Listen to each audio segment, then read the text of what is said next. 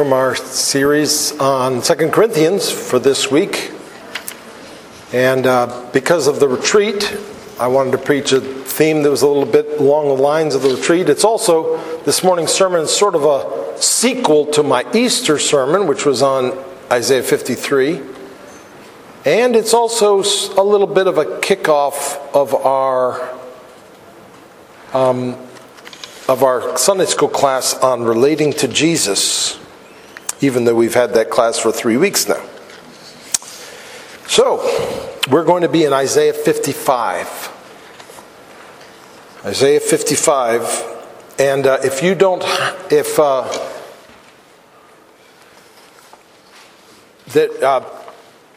like a copy of it in paper form, Kurt is passing it out. Hopefully we'll have it all up here piece by piece. We're going to walk through it piece by piece. But he has the pieces all in written form. So raise your hand and wave to him if you would like one of those. This is Isaiah 55, 1 through 3a, and then 6 through 7. Come, everyone who thirsts, come to the waters. He who has no money, come, buy and eat. Come, buy wine and milk without money and without price. Why do you spend your money for that which is not bread, and your labor for that which does not satisfy?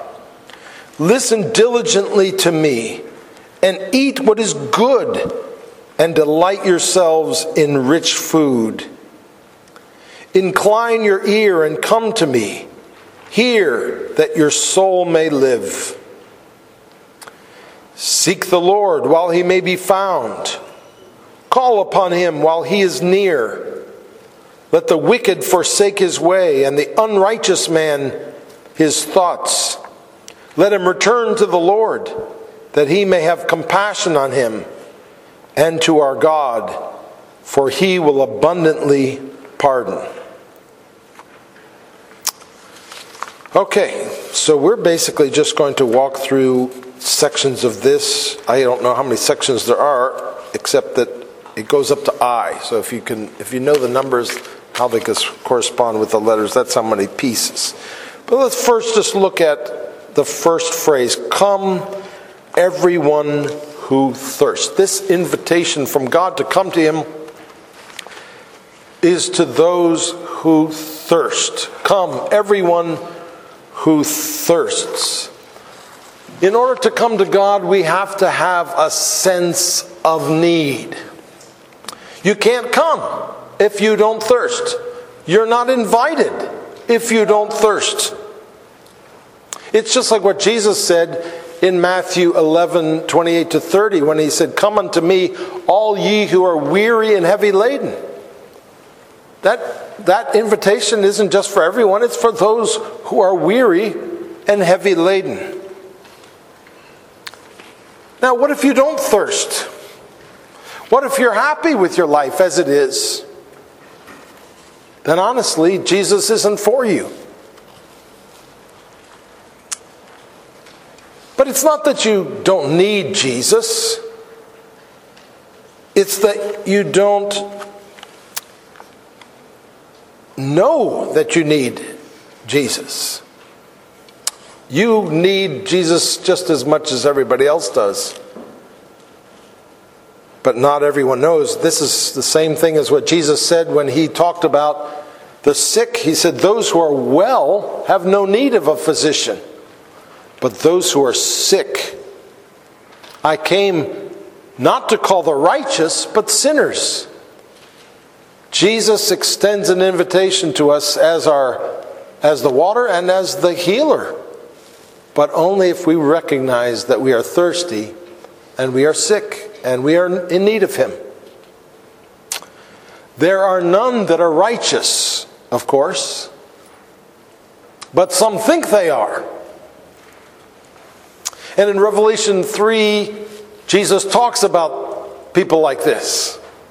You say, I am rich, I have prospered, there is nothing that I need, but you have no eyes to see that you are wretched, pitiable, poor, blind, and naked.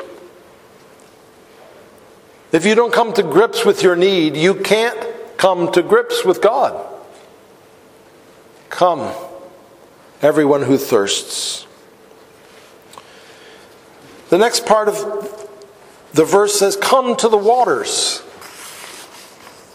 Now we can tell that these waters are drinking waters, because the invitation is to those who thirst. It's not come to this nice lake so you can go canoeing. It's come to the water that because you need to drink. You have to understand water in the ancient Near East, of course, where every day was a constant need of finding water just to keep your body alive. And so in that context, Jesus says, I that come to the waters. But of course, he's not talking here about literal water, about the kind of water that you can splash. He's talking about living water, as elsewhere in the Bible. For instance, the prophet Jeremiah in chapter 2, verse 13 spoke of this. My people have committed two evils. They have forsaken me, the fountain of living waters, and hewed out cisterns for themselves, broken cisterns that can hold no water. God calls himself the fountain of living water. Jesus spoke like this to the Samaritan woman, didn't he? When he said, if you knew who it is that is saying to you, give me a drink, you would have asked him, and he would have given you living water. Whoever drinks of the water that I give him will never be thirsty again. The water that I give him will become in him a spring of water welling up to eternal life. And later he said, if anyone thirsts, let him come to me and drink. Whoever believes in me, as the scripture has said, out of his heart will flow rivers of living water. That's John 7. So Jesus is the living water. God is the living water.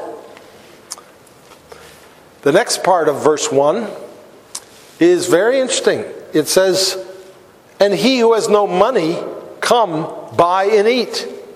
Come buy wine and milk without money and without price. How can you buy something without money? Isn't it a gift if you get something without paying for it? Why does it say buy? It doesn't say come receive and eat. It says come buy and eat. And yet it also stresses the fact that it costs no money. How can you buy something without paying for it? Well, there is one context in which in everyday life we can buy something without money. When you are in the store with someone else and they say, buy whatever you like and I'll pay for it. You are buying something without money, aren't you? There is a cost. But the cost is borne by someone else. And that's why this verse says buy with no money.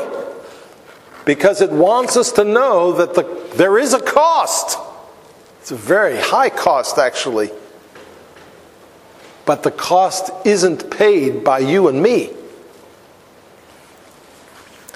There's another aspect in this verse. All of a sudden, instead of water, it's talking about wine and milk. Come buy wine and milk without money and without price. You know, wine and milk are really just very fancy waters, tasty waters, filling waters, delightful waters. And so this water is not just, just water, just enough to keep you alive. This is rich, delicious, fulfilling water that he's offering us here to buy with no money. Happy waters, if you will.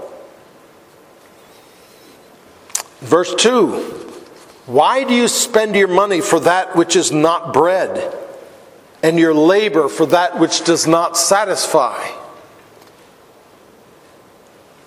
In other words, there are other options available. God is not the only one who extends to us an invitation. But the other offers have at least two differences. Number one, they do cost. You do have to pay for them yourself. Why do you spend your money for that which is not bread? And the second thing about them is that they don't satisfy. So here's the one option, is to receive what someone else has purchased for you, which is free and is satisfying. And the other option is to pay yourself, to pay the cost yourself and receive that which is not satisfying. It's a no-brainer. Proverbs 9 talks about the woman, Folly, who stands at the head of the street. She is loud and seductive, it says. She sits at the door of her house. She takes a seat in the highest places of the town, calling to those who pass by, who are going straight on their way. And this is what she says: whoever is simple, let him turn in here. And to him who lacks sense, she says, stolen water is sweet, and bread eaten in secret is pleasant. But he, that is the simpleton who's listening, who receives her words in his ears, it says, he does not know that the dead are there, that her guests are in the depths of Sheol. So here's the option, here's the one. You get other offers. You get plenty of people standing saying, here, this is it, come in here. But instead of being free and satisfying, there's a cost. There's a big cost, and they don't satisfy. It's pretty stupid, isn't it, to pay for something that doesn't give you what you need. And yet that's what people do all the time. That's what we do. Sometimes we pay for things that don't satisfy. So what do you tend to come to instead of coming to the water? We all struggle with this.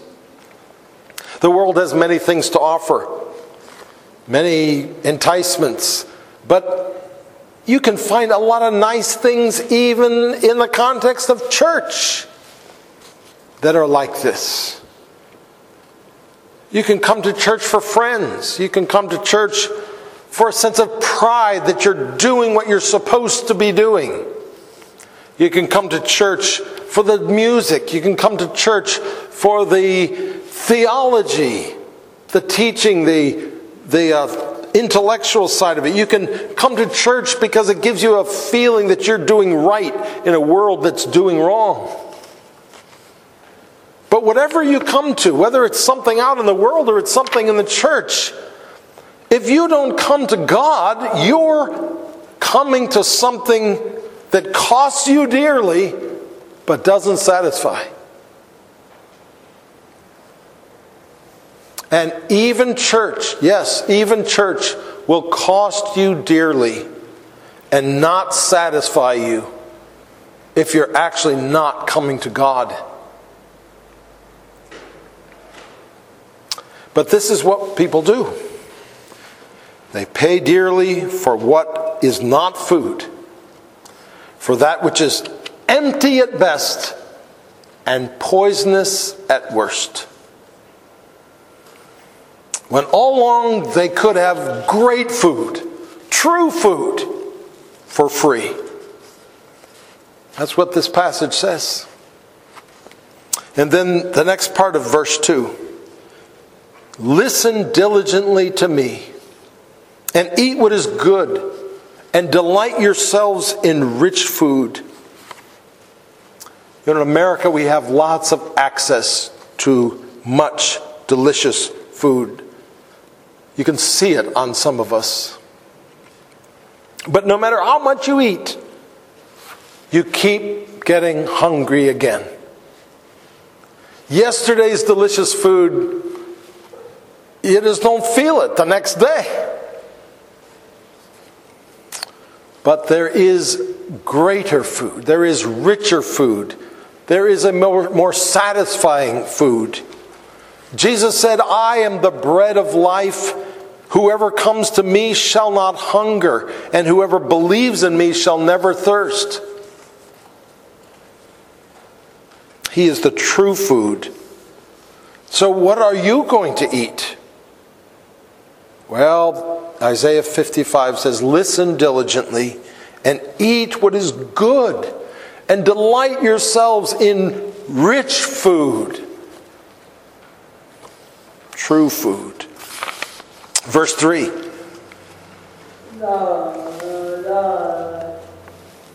Incline your ear and come to me. Hear that your soul may live.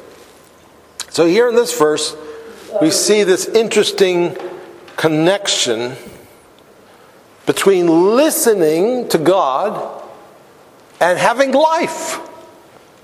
Incline your ear, come to me, that your soul may live. So, the first thing to notice is that the thing that we're supposed to come to is God. This is very relational here. It's not talking about, a certain set of things to believe. It's talking about someone to know, someone to come to. Coming to God. So it's not just a matter of receiving instructions and then trying to put them into practice, but there is a listening aspect to it, isn't there? He asks us to come to Him and listen to Him. Now, this isn't like listening to the radio or listening even to a sermon. This is listening to your Maker, listening to your Master. This is full attentiveness. This is having high regard for what He says to you, believing that it is what you need. No. This idea that listening can give you life is not just here in the Bible, but it's many places in the Bible. Proverbs 4, my words are life to those who find Him. Deuteronomy 32, it is no empty word for you, but your very life. Jesus said in John 6:63, the words that I speak are life. Now, this doesn't mean that God's words are magical and that if you just recite them or just get near them somehow that it's going to give you life. Like some people have a Bible and they keep it near them almost like it's a good luck charm, but they never read it. That's not the point. That's not the way that the Word of God gives us life when we listen to it.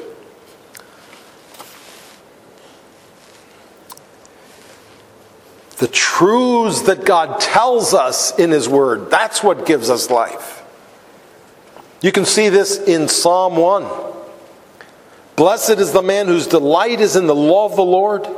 He is like a tree planted by streams of water that yields its fruit in its season, and its leaf does not wither. In all that he does, he prospers. You see, he's attentive to the Word of God, and as a result, life grows in him. So many of us today are focused on taking care of our bodies to the neglect of our souls. How do you take care of your soul? Incline your ear and come to me, God says, that your soul may live. Verse 6, seek the Lord while he may be found. Call upon him while he is near. God has extended this offer of grace right now. But here in many places in the Bible, we're told that this offer will eventually come to an end. There will be a time when it's too late, as the parable of the 10 virgins makes clear. This age is an age of opportunity, an age of invitation. But there's a day coming when that door will close. It will no longer be a day of opportunity and invitation. It will be a day of judgment. The 5 virgins who didn't have oil in their lamps, after the door was shut, they cried out, Lord, Lord, open to us. But the bridegroom answered, truly I say to you, I do not know you. This invitation is all about forgiveness and life and satisfaction and delight and free grace. But silently looming in the background of this passage, and many passages, are the consequences of not doing what the passage says, of not taking advantage of this invitation. Verse 7. Let the wicked forsake his way, and the unrighteous man his thoughts. This verse teaches us that when we come to God, we have to leave everything else behind. You can't have him and keep your old idols. You can't have his new life and keep your old life too. You forsake your way and follow his way. You forsake your way of thinking and learn his way of thinking. The prodigal son had to leave the pigs in order to go to the Father. He couldn't bring the pigs with him. And we have to let go of our idols in order to take hold of the Lord. Verse 7b, the last part. Let him return to the Lord, the wicked man. Let him return to the Lord that he may have compassion on him, and to our God, for he will abundantly pardon. This is amazing. When a wicked one and an unrighteous one turn to the Lord, they will not be met with his righteous anger or just vengeance, but they will be met with compassion and pardon. How can this be? How can a just and righteous God justly forgive? There's one answer to this. Let me tell you something about the book of Isaiah that's really fascinating.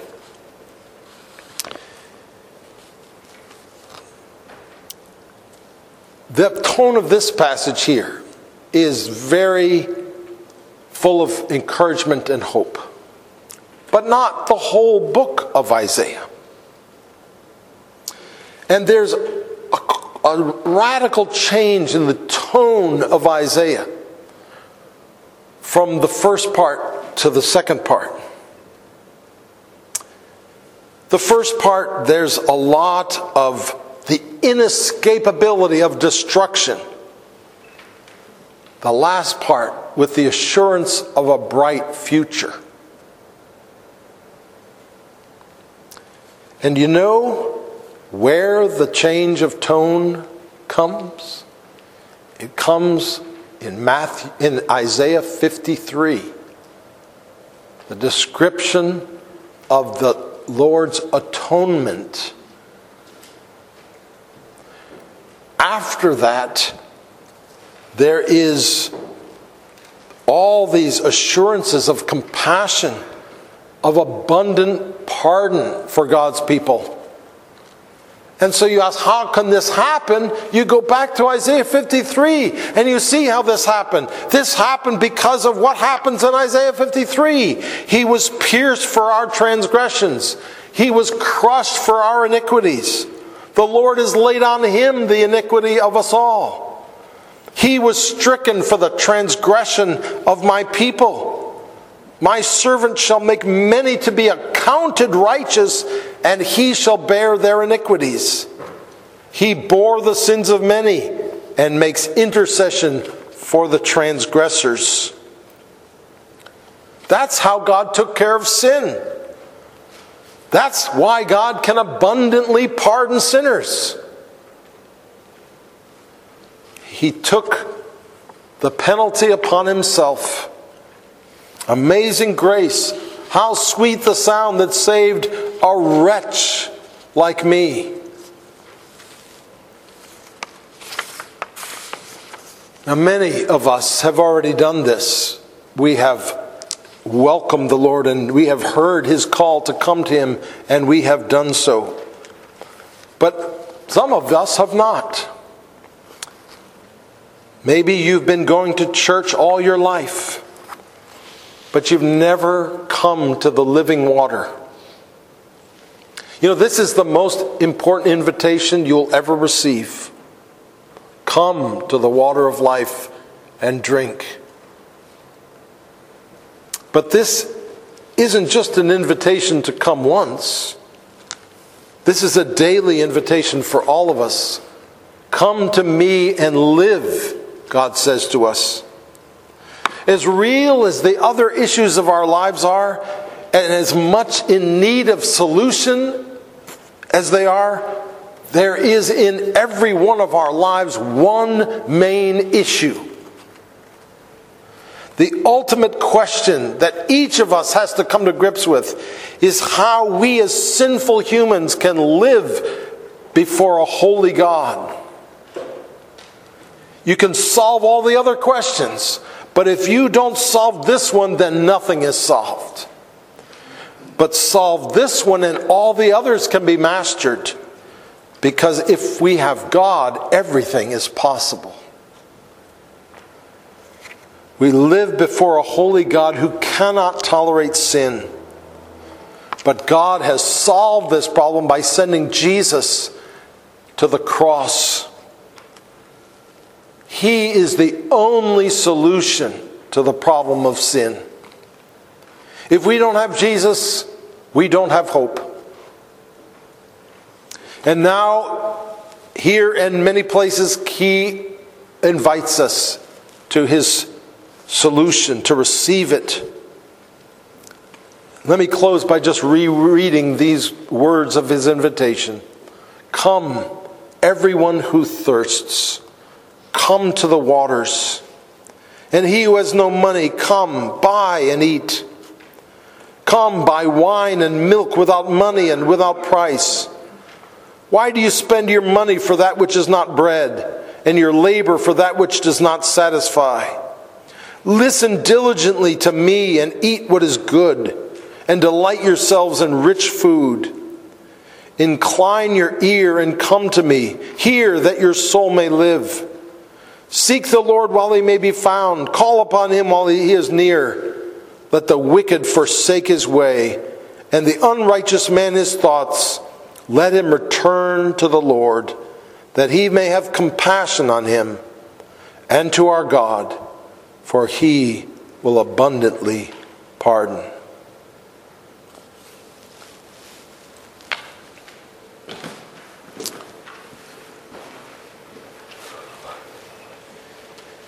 Jesus calls us to come. And here we come to the table. Come, eat bread that you did not buy. Eat costly bread that someone else paid for. For he is the bread of life. Let us pray. Lord Jesus Christ,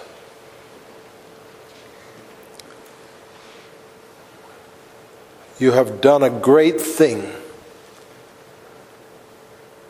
to be crushed for our iniquities. And now, Lord, you call us to come to you. May each one of us hear your call. And may each one of us joyfully, with abandon, run into your arms to be received by you and feed upon you, O Lord. For we know that you are the true food, and that the food that this world offers us does not satisfy. Thank you for this sacrament, O Lord, where every week we're reminded of our need for you and of your extending yourself to us and giving yourself to us, and our Lord's atoning death. May we each now come and partake with joy what you have provided. We pray in Jesus' name. Amen.